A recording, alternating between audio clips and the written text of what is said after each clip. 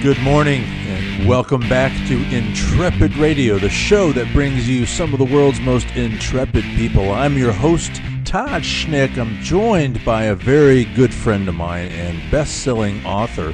Welcome to the show, Carol Morgan. Carol, how are you? I'm great. Thanks for having me on the show, Todd. It's my pleasure. Carol, you and I have done an awful lot of radio together, but I don't think I've ever actually had you on Intrepid Radio. I've had you on some other shows of mine, but not this one. So I'm glad to have you here. It's nice to be here. Yeah. So we're here to talk about your newest book, Social Media 3.0. Tell us all about it. It is a really fun book for people who are looking to get started in social media. It's got lots of how-tos. I mean, it will literally walk you step by step through setting up most sites. And then for those of out there who are listening who already have sites, it will give you some ideas on how to use them more comprehensively and strategically across your entire marketing program. And it has tons of examples from all sorts of different industries in it on effective programs. So it's for the beginner and the advanced social media practitioner, yeah? Yes. Of course, if you're super, super advanced, then, you'll probably still take a few nuggets away. But, for the basic business owner who's trying to figure out, how to get started and, okay, now I have these sites, how do I use them? This is the perfect book for them. Carol, on that idea, I honestly don't think there are that many organizations that are super, super advanced. I think there's always some learning to be had to get better at this, to better utilize the technology and the tools that are available to you. This is your third book. I think the first book was called Social Media for Home Builders, and then there was Social Media 2.0. It's easier than you think.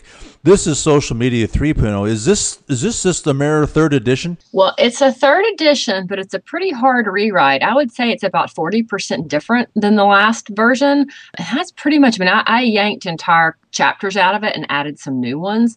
So I think that it, flows a lot better in terms of how people should be thinking through the social media process today. And it's got a ton of new content. It addresses, mobile websites, the Panda and Penguin updates that Google rolled out last year, how to get started with podcasting, which you helped me with. Thank you very much. Yeah, no, thank you for letting me be part of that. Yeah, it was exciting. Then changes to Facebook, Twitter, YouTube, Pinterest, and then all sorts of information and suggestions on how to use, Google Plus, Houzz, Instagram, Foursquare. So there's a lot of new content. Just, think about how much the social media landscape has changed in the last 12 to 18 months. And that's how much the content in this book has changed. Well, we'll get into some of this change in a minute, but this book is put out by the publishing arm of the National Association of Home Builders, NAHB Builder Books. But this isn't just for home builders, right? Correct. It is not just for home builders. And actually, they're using a subsidiary of their main publishing arm called myhomepress.com as the publisher for this book, because it really does cross over. It still has a pretty heavy builder focus, but we added examples of companies from all different types of verticals into the book. I've got a barbecue joint, in here, a place that sells barbecue. I've got, a spa. There's just lots of different examples, all the way up to, companies that sell toilets. Well, I can't wait to read that chapter. A mutual friend of ours, David Meerman Scott, he put out a book called The New Rules of PR and Marketing, I think probably mid-2000s. And he's coming back on the show in a few weeks to promote the fourth edition. So you guys who are doing the hard writing on this whole idea of social media, there is just so much change and profound change and dramatic change. And there's things in your third book that didn't even exist when you wrote the second edition, if you will. Let's go deeper in some of the things that are new since the last one. This focus on mobile, to me, seems to be so critical and so woefully underdone in most organizations. Well, you really think about mobile, not only should you have a mobile website, which is what the book really focuses on, but you look at the number of people who are coming to your website from mobile and the number of people who are on their mobile phone when they're on Facebook and Twitter and Instagram and Foursquare and YouTube and. And it's just critical that you think mobile and you think handheld and make it all work in that platform as well. And most businesses just haven't gotten there yet. Do they need to walk us through what we should be doing there? Should we be creating our own app? Should we pray that our website is mobile friendly, or do we actually need to go so far as to when we build a website that we're creating one that is specifically designed to be accessed and perused on a mobile device? Well, I would say when you create your website, you should build it in responsive design. And responsive design is the way websites are built now. And basically what it means is that when a user opens their smartphone and goes to your website, they hit your website, the website realizes that they're coming from a small handheld device and sizes the website appropriately for their screen. So you're basically building your website in different modules or kind of, chunks, as you will, of content, so that those content, blocks can be displayed different ways depending on the size screen that you're looking at. All right. You mentioned there's some discussion in the book about Panda and Penguin, some very critical updates from Google.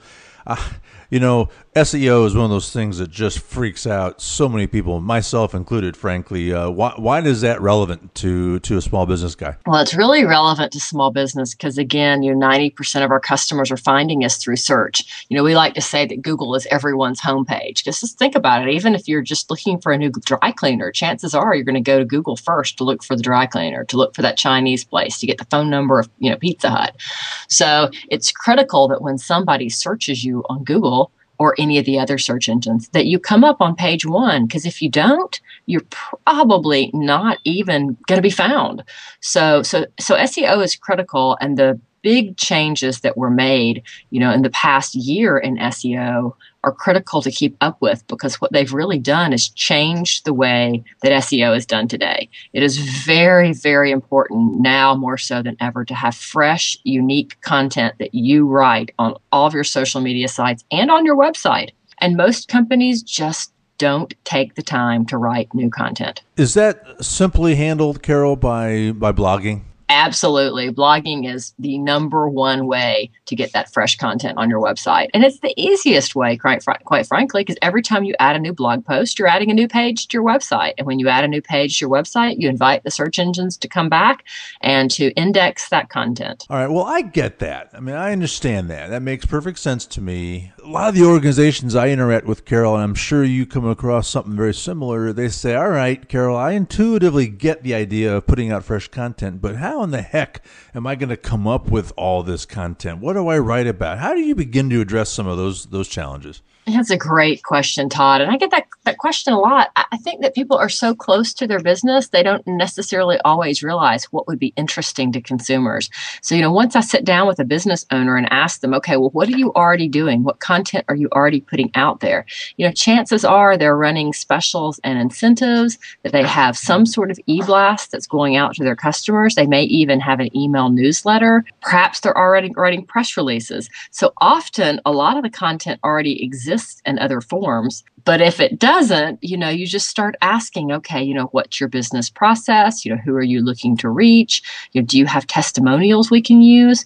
It's usually not hard to find 2 or 3 happy customers that you can interview and get, testimonials and case studies on a business for. And then you can use those as part of the social media content. Carol, when you talk about social media, you obviously have to talk about Facebook and Twitter. And the beautiful thing about those two networks is they're so ingrained into culture now. You can't see an advertisement. You can't see placement on a bus that doesn't have some Facebook icon on it. It's so ingrained into our culture now, but I still feel like most organizations are not leveraging those vehicles the way they should. What are some of the new things you talk about with regards to Facebook and Twitter? Well, we really talk a lot about engagement and how to get the audience that you already have on those sites engaged. Facebook, one of the biggest and easiest ways to get engagement is to post more photos. I think photos are viewed something like 83% more as a statistic I just saw last week, specifically on the Facebook channel.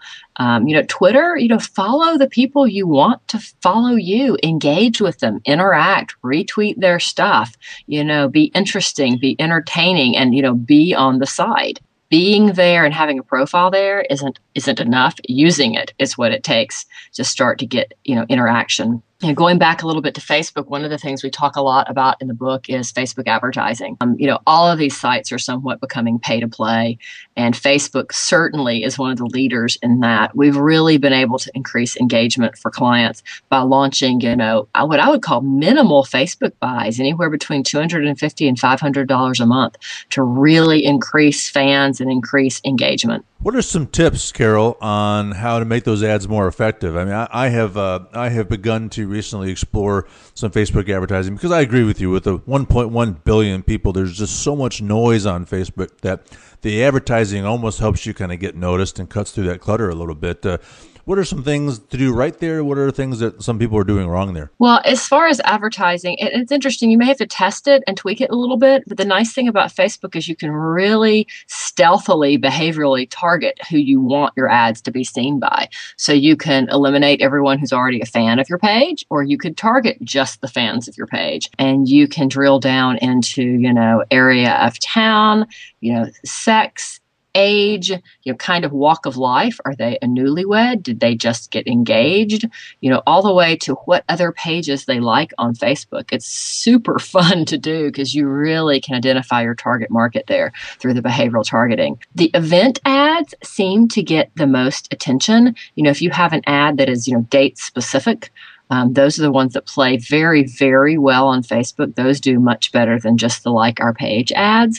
But we have found the page ads that you're just trying to get someone to like your page, it all has to do with the photo. So, having a great photo with the ad, again, it goes back to a picture's worth 1,000 words. People are going to look at the photo and decide whether to engage with you or not. Well, I don't think some of these organizations, we talked a minute ago about organizations struggling to come up with content. I hope they understand that a photograph is content. At least it is in my opinion. And think about some of the new tools that I think you're referencing to a much heavier degree in this book, Pinterest and Tumblr and Instagram. I mean, talk about Instagram. I mean, holy cow. How's that changing how we do things on social media? The rise of Instagram has been amazing. I mean, to me, that's the hottest new site out there right now. I mean, even, and you may disagree and others may disagree, I think it's hotter than Pinterest. It's easy to use. It's engaging. You can choose to follow, your friends. You can choose to follow other businesses. It's just a fantastic visual medium, and people like it because, you take the photo with your iPhone or, your Droid. And then once you have the photo, you can choose to filter it a number of different ways and, quote unquote, improve your photography. And then you can share it from there to a number of different social networks. So it really gives you the opportunity to leverage that photo across multiple platforms, which does seem to be something that people willingly accept. I know, Todd, you and I talk offline a lot about how it's typically a bad idea to post all of your, Twitter updates through to Facebook. And, a lot of times that interconnectivity can be very bad because the content is no longer in context when you post it on a different social media site. But with Instagram, that certainly is not the case. Photos are applicable everywhere.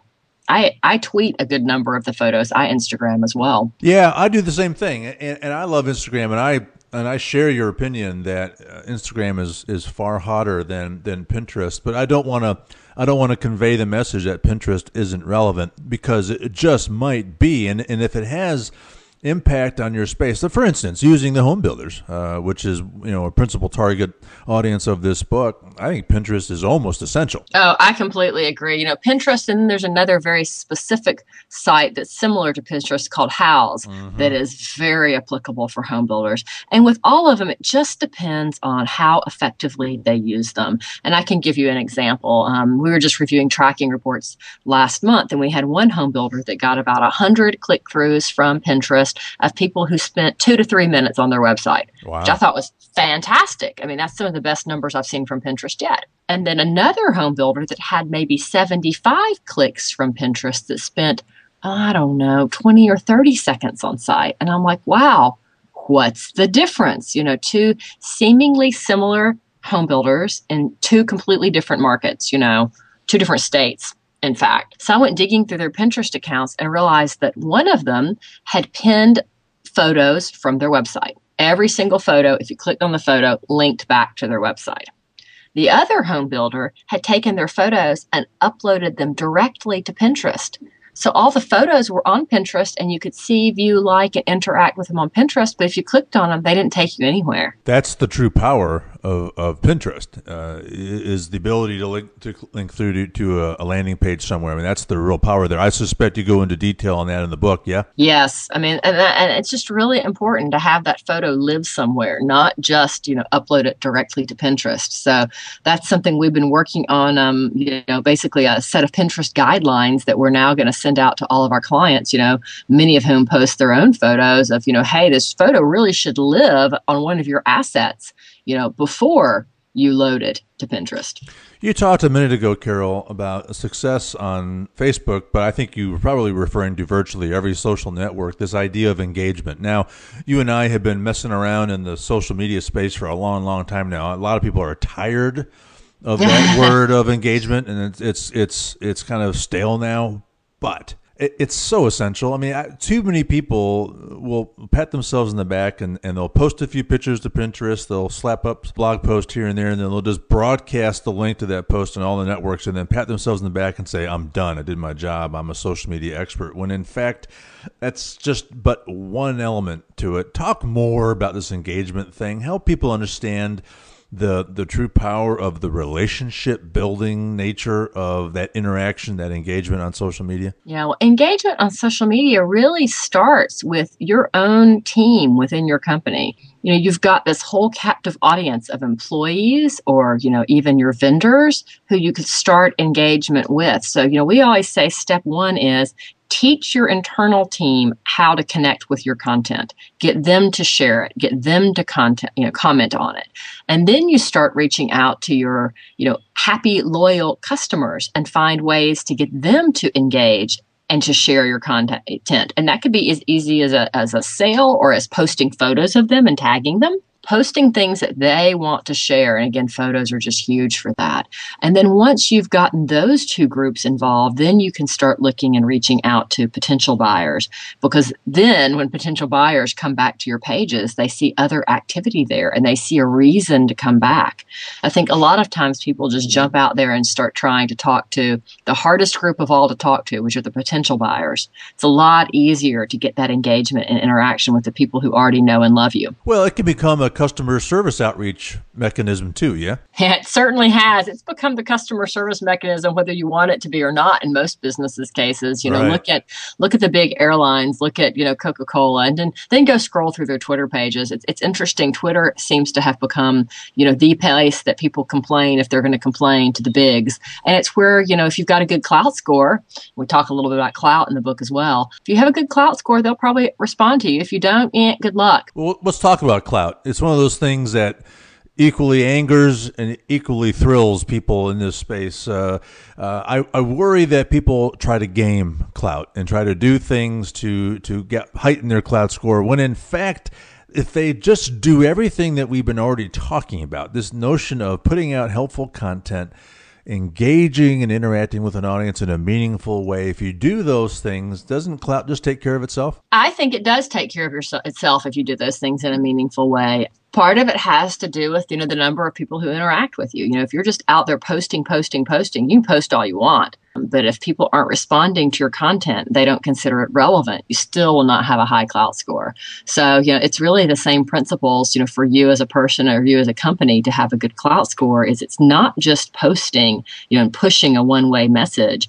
It's building an audience and building relevance with that audience and having them see you as, someone they want to interact with, and then them actually taking time to interact. All right, Carol, well, you and I could talk about this stuff all day long. In fact, we might have to have you back on to keep talking. But for purposes of this show, we're about out of time. Before I let you go, how can people get in touch with you? Where can they learn more about your organization, mRelevance? And finally, where can they get their hands on this book? Wow. Okay. So how they can get in touch with me, they can visit marketingrelevance.com.